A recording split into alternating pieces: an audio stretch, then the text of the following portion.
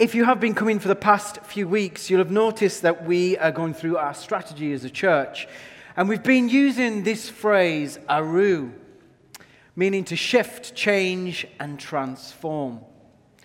The vision of the church is the same. We are a church that's making whole life disciples, sharing the whole of the gospel with the whole of society through churches of grace. And we've been looking at our strategy in 3 different strands. The first of which is transforming lives, the second is transforming society, and the third is deepening our influence. And I'm going to be looking at transforming society today. And it's worth saying that P's and G's as a church, I've only been here since August, but seeing all the stuff that we do, we actually engage in transforming society in a great way. The work and the ministry that we do is absolutely incredible. Of course, there's space for improvement and for more things, but we are a church who set about transforming society. It's incredible to be at B's and T's on a Thursday, baby and toddlers. My wife and I have probably 1 or 2 or 3 couples who are from the church. The rest are just from the community. There's probably around 100 mums and parents that are there at each session, just really thriving. Our work that we do with Soul Food. Yesterday there was 110 guests, so Libby mentioned, but people who are from the homeless community or on the fringes just coming, eating together. It's just an incredible thing, and P's and G's do this incredibly well. And there's so much more that we can and we will do and achieve in God. But we can't talk about transforming society unless we are open to the reality and the possibility of God transforming us. See, we talk a lot about revival, and wouldn't it be great if revival happened, if revival kicked off and it all happened? But we know that revival has to start in our hearts. We have to be in a position where we say, God, I'm willing for you to transform me. I want you to deconstruct my life and put me back together. I want you to come and transform the innermost being of me, my inner man. I'm willing, I'm open, I'm up for that. It's incredible being part of P's and G's because you get to talk to people and hear their stories.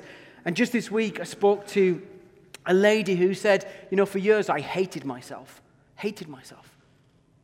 Yet God's done a transformative work in her life so much that she is unrecognizable.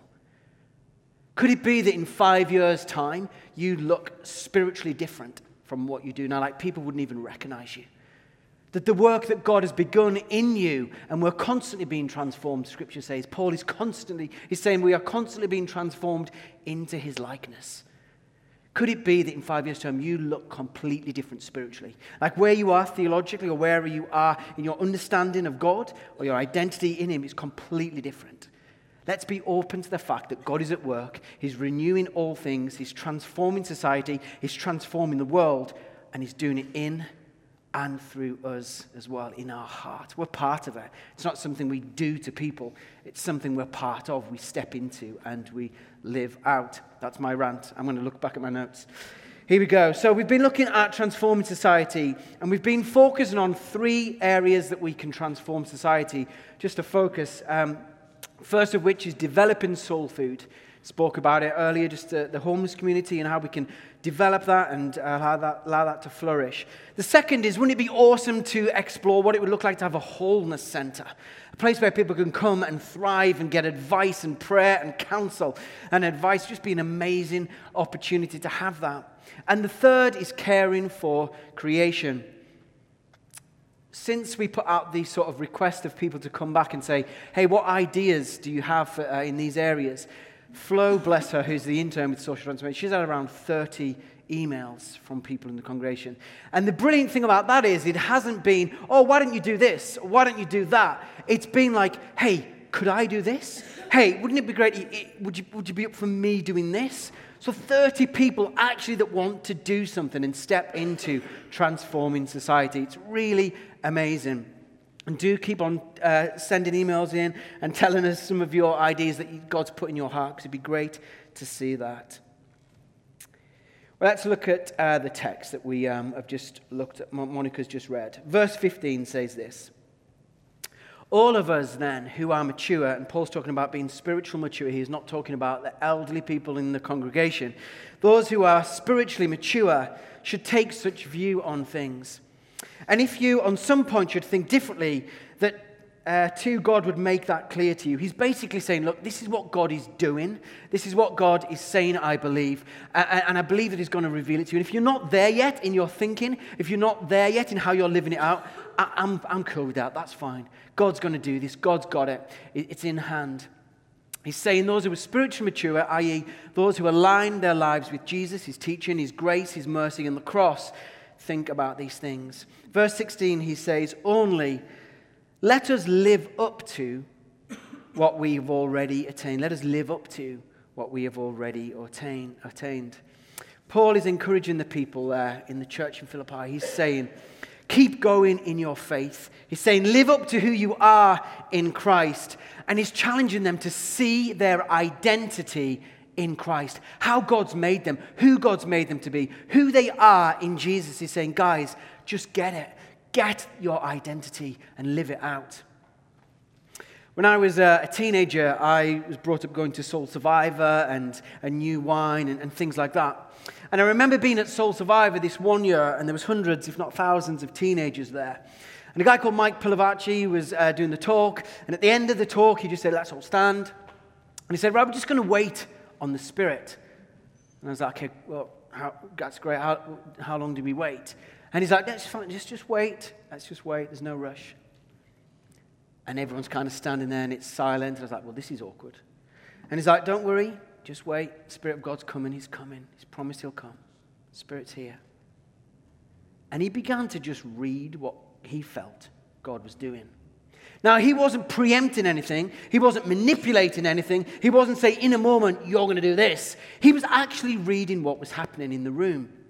And surely enough, like waves of the sea, the waves of the Spirit began to just unfold in the place. And people began to sing out in praise. People began to shout out amazing things about God. People started to shake and cry and weep. People started to pray with each other. People started to maybe move or fall down and all sorts of different things as the massive creator God touched our frail bodies, and our bodies sometimes react in a way that just can't fully contain the fullness of God. And it was incredible to watch as Mike was just saying, that's what's going on, that's what's going on, that's what's going on. Oh, amazing. Absolutely amazing. The Spirit of God breaking out amongst the people. But Mike hasn't always been like that. Mike's not always been a guy that can kind of read and feel what God is saying. And he gets it wrong, and he said he gets it wrong. But he hasn't always been at that place. In fact, there was one time where a friend had asked Mike to come and pray with some people. So he'd said to Mike, hey, what we're going to do is, I'm going to come back and we're going to invite people to come to the front, and we're going to just pray over them, and we're going to get a sense of what God might be saying to that person. He might not say anything, might not be right. We hold it lightly, but we humbly put it before them, feel like God may be saying this, okay? And I want you to come and join me, Mike. So Mike said that he'd been praying for the rapture to come, so he didn't have to do it. It was like, oh, Jesus, if you could just come back and get me off. Like, I'm absolutely petrified. I can't do that. I don't want to do that, but I've kind of agreed to it. God, if you could just come back, that would be awesome. We all know that Jesus hasn't come back, so Mike had to do it. He turns up, and he's absolutely, petrified. And it comes to the point where he invites Mike on the stage just to stand with him. He's like, Mike, you're going to do this with me. You know, you're shadowing me here. We're going to do it. And he invites First Lady to come up on the stage. Not the First Lady, but the lady to come up on the stage. And they were going to pray over this lady, and some people had prayed stuff. Mike was with another guy. And this guy says to Mike, Mike, do you have anything for this lady? Have you got anything that God would like to say to this lady? And Mike's kind of panicking. His palms are sweating. Because the only word that Mike has in his head is skedula. And skedula is the Greek word. It's almost, in the New Testament, it's the closest thing to a swear word. So Mike's got this Greek swear word going round in his head. And he's like, well, that's not God. That can't be God. Why would I have the sinful man fancy thinking that? That's just awful. So Mike bows out and he said, no, I don't think I do have anything for this lady. But then it gets interesting because the other guy that was up on the stage, he turns to Mike and he says, really, Mike? Because I just get this really overwhelming, strong sense that God's given you something to say to this lady, but you don't want to say it. And he's like, oh, Lord. So Mike's like, oh my goodness, like, I can't say skedula. I can't say that. Like, skedula is like such a bad word. It's like human waste. It means human waste. But more than that, Mike, who's actually Greek, he knows exactly what it means. He knows the modern phrase for this. He knows the modern Greek for this. And he actually is specific. Skedula is women's excrement. It's not just human waste. It's women's excrement. So here, Mike has this word in his head for a lady, which is basically human poo. So Mike's absolutely panicking and he's, Lord, what do I do? So he takes it to God and he says, God, okay, that's probably not of you. If it is of you, what are you saying? So first you had the revelation, now comes the translation. So he's saying, God, if that's the revelation, what's the translation to this? And he waits and he just felt God say, tell her, she is not a skedula. She's not a skedula. Tell this lady that she's precious, that she's loved, that she's valued, that she's a princess, that she has a royal identity. Tell this lady that she's not a skedula. So Mike says, I could be wrong, and I'm really sorry, but I get the word skedula. And it's a Greek word, and it means this, but I feel like God may be saying, you're not a skedula. And then he kind of steps back, and she falls apart.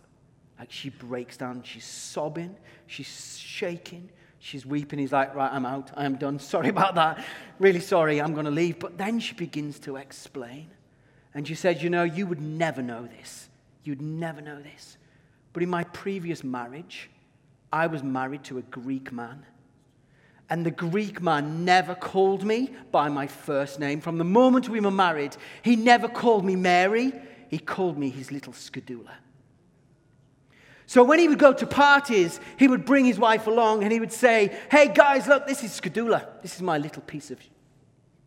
When he would have friends over at his house, he would say, hey skedula, go and get me a cup of tea. Hey skedula, make my friends a coffee. Hey skedula, why haven't you cleaned the kitchen? This was what he labeled her for years. Obviously, the marriage broke down. She got out of it. She escaped. And she's now married to a pastor. She's living a totally different narrative.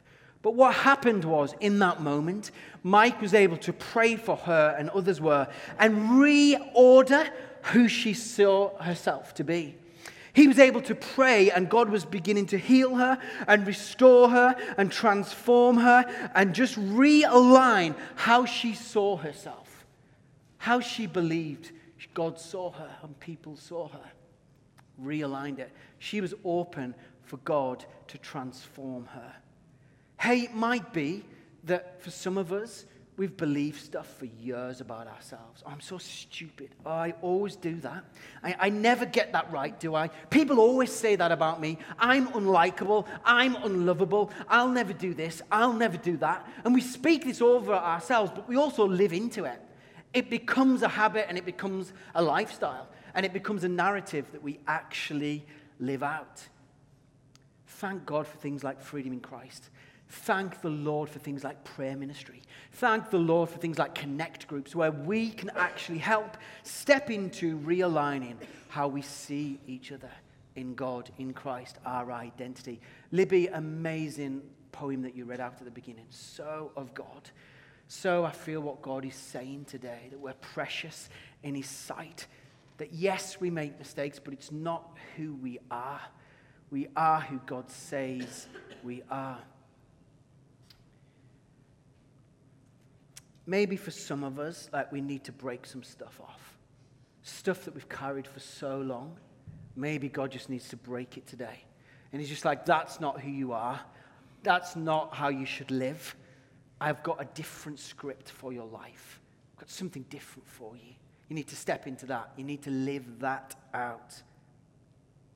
Paul's saying to the church in Philippi, live up to what you've already attained. He's saying, guys, come on, look at who you are in Jesus. Look at what Jesus has done for you. Live up to that reality. Live up to the fact that you are ambassadors. You're citizens of heaven. Grasp it, get hold of it, and live it out. He's pleading the church in Philippi to live up to step into this reality. There's this illustration that I once heard. It's a little story. And it's a story of an eagle's egg that got hatched in a chicken coop. So there's this eagle's egg that's there, and the hens are there, and the egg hatches and so on, and this eagle's born, but it's a monk's chicken, and this eagle actually constantly has its head down. It's constantly eating down and just never looking up, never experiencing the wind in his wings, but just eating the seeds from the ground. One day, an eagle flies down and comes down, and he sees the chick, the baby eagle, amongst the chicken. And he says to this chick, "Hey, come and get on my wings. Come and jump up on my wings." And this baby eagle's like, "No way. We don't do that. I don't fly. This is where I am. This is who I am." And he's like, "No, come with me. Come with me." And the story goes, the eagle picks the chick on its back, and the eagle soars to different heights. And suddenly the perspective is changed. Suddenly the baby eagle's like, "Oh, this is it. I get it. I see things differently now. I see who I am." It's a little illustration, but how often do we need to be taken to a different perspective, to be taken to a heavenly perspective, and actually not get caught up in a narrative that kind of constrains us and holds us down? God wants us to thrive. He wants us to flourish. He wants to lift us to a point and a perspective that says, "Look, this is who you are. Look at who you are." He wants to lift us to a greater height, a higher perspective. Paul here in his letter, he's challenging these guys to take their view and their perspective higher, to look at who they are in God. Paul's asking them as well, as we'll look in the text in a moment, to call stuff out from each other. So he's saying, look at the people around you who follow the stuff. Stick around them, learn from them, thrive from them. Bible says iron sharpens iron, mankind sharpens mankind. Be around the people who believe the same things, who are going to champion you, who are going to love you, who are going to call the best out of you and remind you of your identity. One of my tattoos that I have on my arm is a reminder for me, and it's this Maori word, mana. Katie and I spent some time in New Zealand. And mana is a really interesting thought and phrase and understanding. Basically, the Maori people believe that everybody has mana. Everybody has a presence and an essence of who you are. And you can't earn it. You can't buy it. It's just who you are. It's who you've been made to be. But beyond that, and this is what I think is great, the Maori community, they call people's mana out from them. So if you meet a Maori person, they recognize your mana, they begin to affirm it. So they say, if it was Josh Gilbert, they say, "Josh, you're an amazing guy. Like, you don't understand fully who you are in God. You're gifted, you love people, you love your friends. Josh, you're passionate. Josh, I see your heart. You're like a snowflake in the Lord's hand. You're unique, you're special. Josh, you're an amazing husband. You're an amazing friend. Josh, you're a great leader." They would call the mana out of a person, and they would name it. And they would encourage it, and it would fuel that person, but it would realign, it would remind their identity of who they are. We all need that, don't we? We need to be reminded who we are. I'm preaching through the text today, so we're going to verse 17, the next verse. Paul says, "Join together in following my example, brothers and sisters, and just as you have us as a model, keep your eyes on those who live as we do." That's why connect groups are important. That's why getting involved as a connect group and serving and transforming society, connect and collect, so collecting food for food banks, stuff like that, all that's important. We do it in community. Paul's saying, keep your eyes on those who live out as they should. Keep your eyes on them, watch them, learn from them, encourage, call out the mana, if you like, from people. When I was at Bible college, I loved all the lectures and they were great, but if I'm being honest, I learned more in my community group. In the group of students that process the theology and actually say, well, what does that actually mean? In my day-to-day, what does that actually mean? And I learned in these community groups, Paul's saying, keep your eyes on those who are following Jesus and sharpen each other, encourage each other. Verse 18 says this, "For as I have often told you before and now tell you again, even with tears, many live as enemies of the cross." The Apostle Paul has been totally transformed by Jesus, by the power of the Spirit. and he's passionate about people following him. But he's also heartbroken for those who have wandered off. I'm not advocating tattoos, it feels like I'm talking about tattoos, but my other tattoo that I have on my other arm is this image of the return and enter key. So it's a reminder for me, it's a prayer reminder for me, because I'm not very good at this. But it's a reminder for me to pray for all my friends that used to have a faith and they don't have a faith anymore. And I pray for them when I see it, that they would return and enter into all that God has for them. People who have now become enemies of the cross.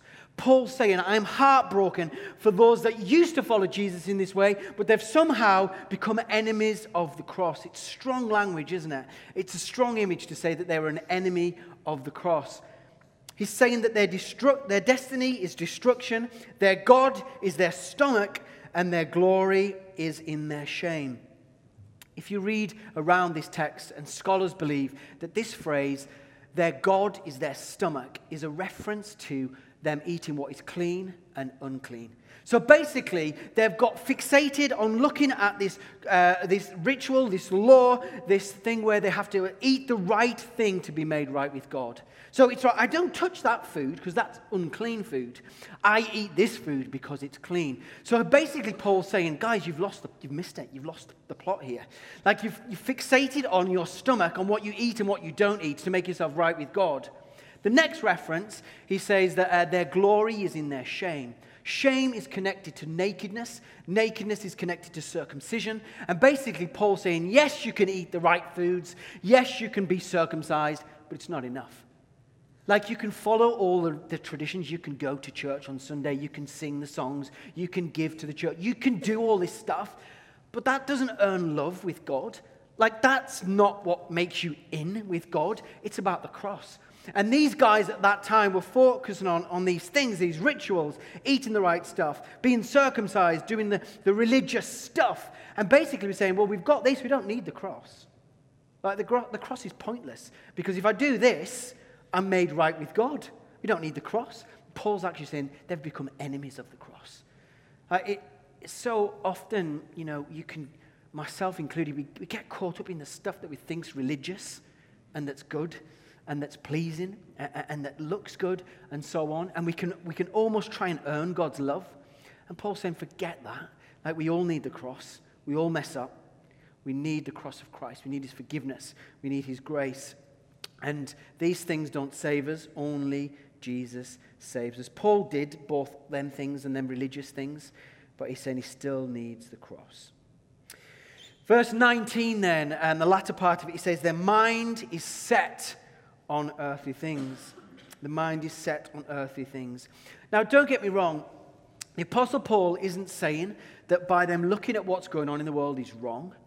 I think it would be wrong to actually just look at Jesus and just be aware of Jesus and just pray to Jesus and to God all the time and actually ignore all the people that are around you. Like to love God and not your neighbor doesn't make sense. Like he's saying to them, they've got their minds fixated on the earthly things. So basically, it's that perspective. It's like they're not up to where they should be in seeing the earth as God sees it. He's saying basically, view the world through God's eyes. View the world through God's eyes. A place that's being transformed. A place that's in transition. A place that's going to be renewed. That's why we do things like with Transforming Society. That's why we care for creation. Because we believe that when we see Jesus and he gives us a heart for his world, we've got to engage in it, but we've got to see it as God sees it and not fall into the trap of looking at the things that people think are important in life. Paul's reminding them again that they live as citizens of heaven. Verse 20. Our citizenship is in heaven. Whilst on earth, yes, we live on earth, but we are a colony of heaven on earth. Like we demonstrate heaven on earth. We bring heaven to earth in how we act, how we pray, how we love, how we serve, how we work, how we live. We bring heaven to earth. We're citizens of heaven. When I was at a conference just outside of Edinburgh not so long ago, I remember during the worship there was crowns placed out at the front. And I was like, well, that's a bit weird. And then I remember just thinking, well, why is there crowns in the conference center? Like, why are we worshiping? And what's the deal with the crowns? And during the worship, and we were singing to King Jesus, all hail King Jesus, we were singing about I'm loved, I'm chosen, I am who you say I am. People would come up and they'd take a crown and they'd put this crown on their head and they'd just worship. And I'm like, that looks a bit weird. And I was kind of going on, all this wrestle inside of me, like, well, I'm not going to do that. Like, that's just strange. And then I kind of watched people, but then I just felt this nudge. It's like, you can't do that, Paul, because you don't believe that you're royalty. You don't believe that actually you're a child of the King. You don't believe that you are a royal priesthood. That as Psalm 8 says, you're a little lower than the gods. And for a boy that was never affirmed by his father, that's a struggle to believe, to step into. And here I am in tears walking to the front during worship, picking up a crown, placing it on my head, and just worshiping King Jesus. And this amazing thing happened as I sort of stood there worshiping with this crown on my head, that stuff was being reordered. Stuff was being transformed in my heart, in my life, in my brain, in my thinking, in my living, in my identity. I'm a child of the King. I'm a child of the King. And I felt like God was saying, Paul, I'm going to place the crown on your head, and I'm going to eyeball you, and I'm going to look you in the eyes, and I'm going to say, I see you, I know you, I like you, I love you. Now go and change the world. And I believe that's what God's saying to us today. I believe that he's saying, look, I like you, I love you, you're royalty. Now go and change the world. Go and transform society in the most authentic, true to yourself, non-freaky way possible. Go and do it. Go and do it. You have everything you need to be a king and a queen, to bring heaven's rule to earth, to your workplaces, to your friends, to your streets, to your neighbors. Go and be kings and queens. The strategy is simple. It's basically saying, allow God to transform you, because transformed people transform the world. I'm still a work in progress. My life is like a construction site at times, and I feel like God's propping me up, but I'm aware that he's transforming me, taking my brokenness and my pain. And I've lost count the amount of people I've prayed for who's lost a dad or a mum. Even a week after I lost my dad, when my dad died, God's transforming me and using me to transform others' lives, because he's constantly doing that in his world. He's constantly doing that in our lives. The latter part of the text that we just read says this: we eagerly await our Savior, Lord Jesus, who by the power that enables him to bring everything under his control will transform your lowly bodies, so that we will be like his glorious body. He's basically saying, look, God's already started this transformation thing. He's making all things new. But it starts in us as well. It starts in our heart. We are being transformed into his likeness now. And it's going to continue until Jesus returns.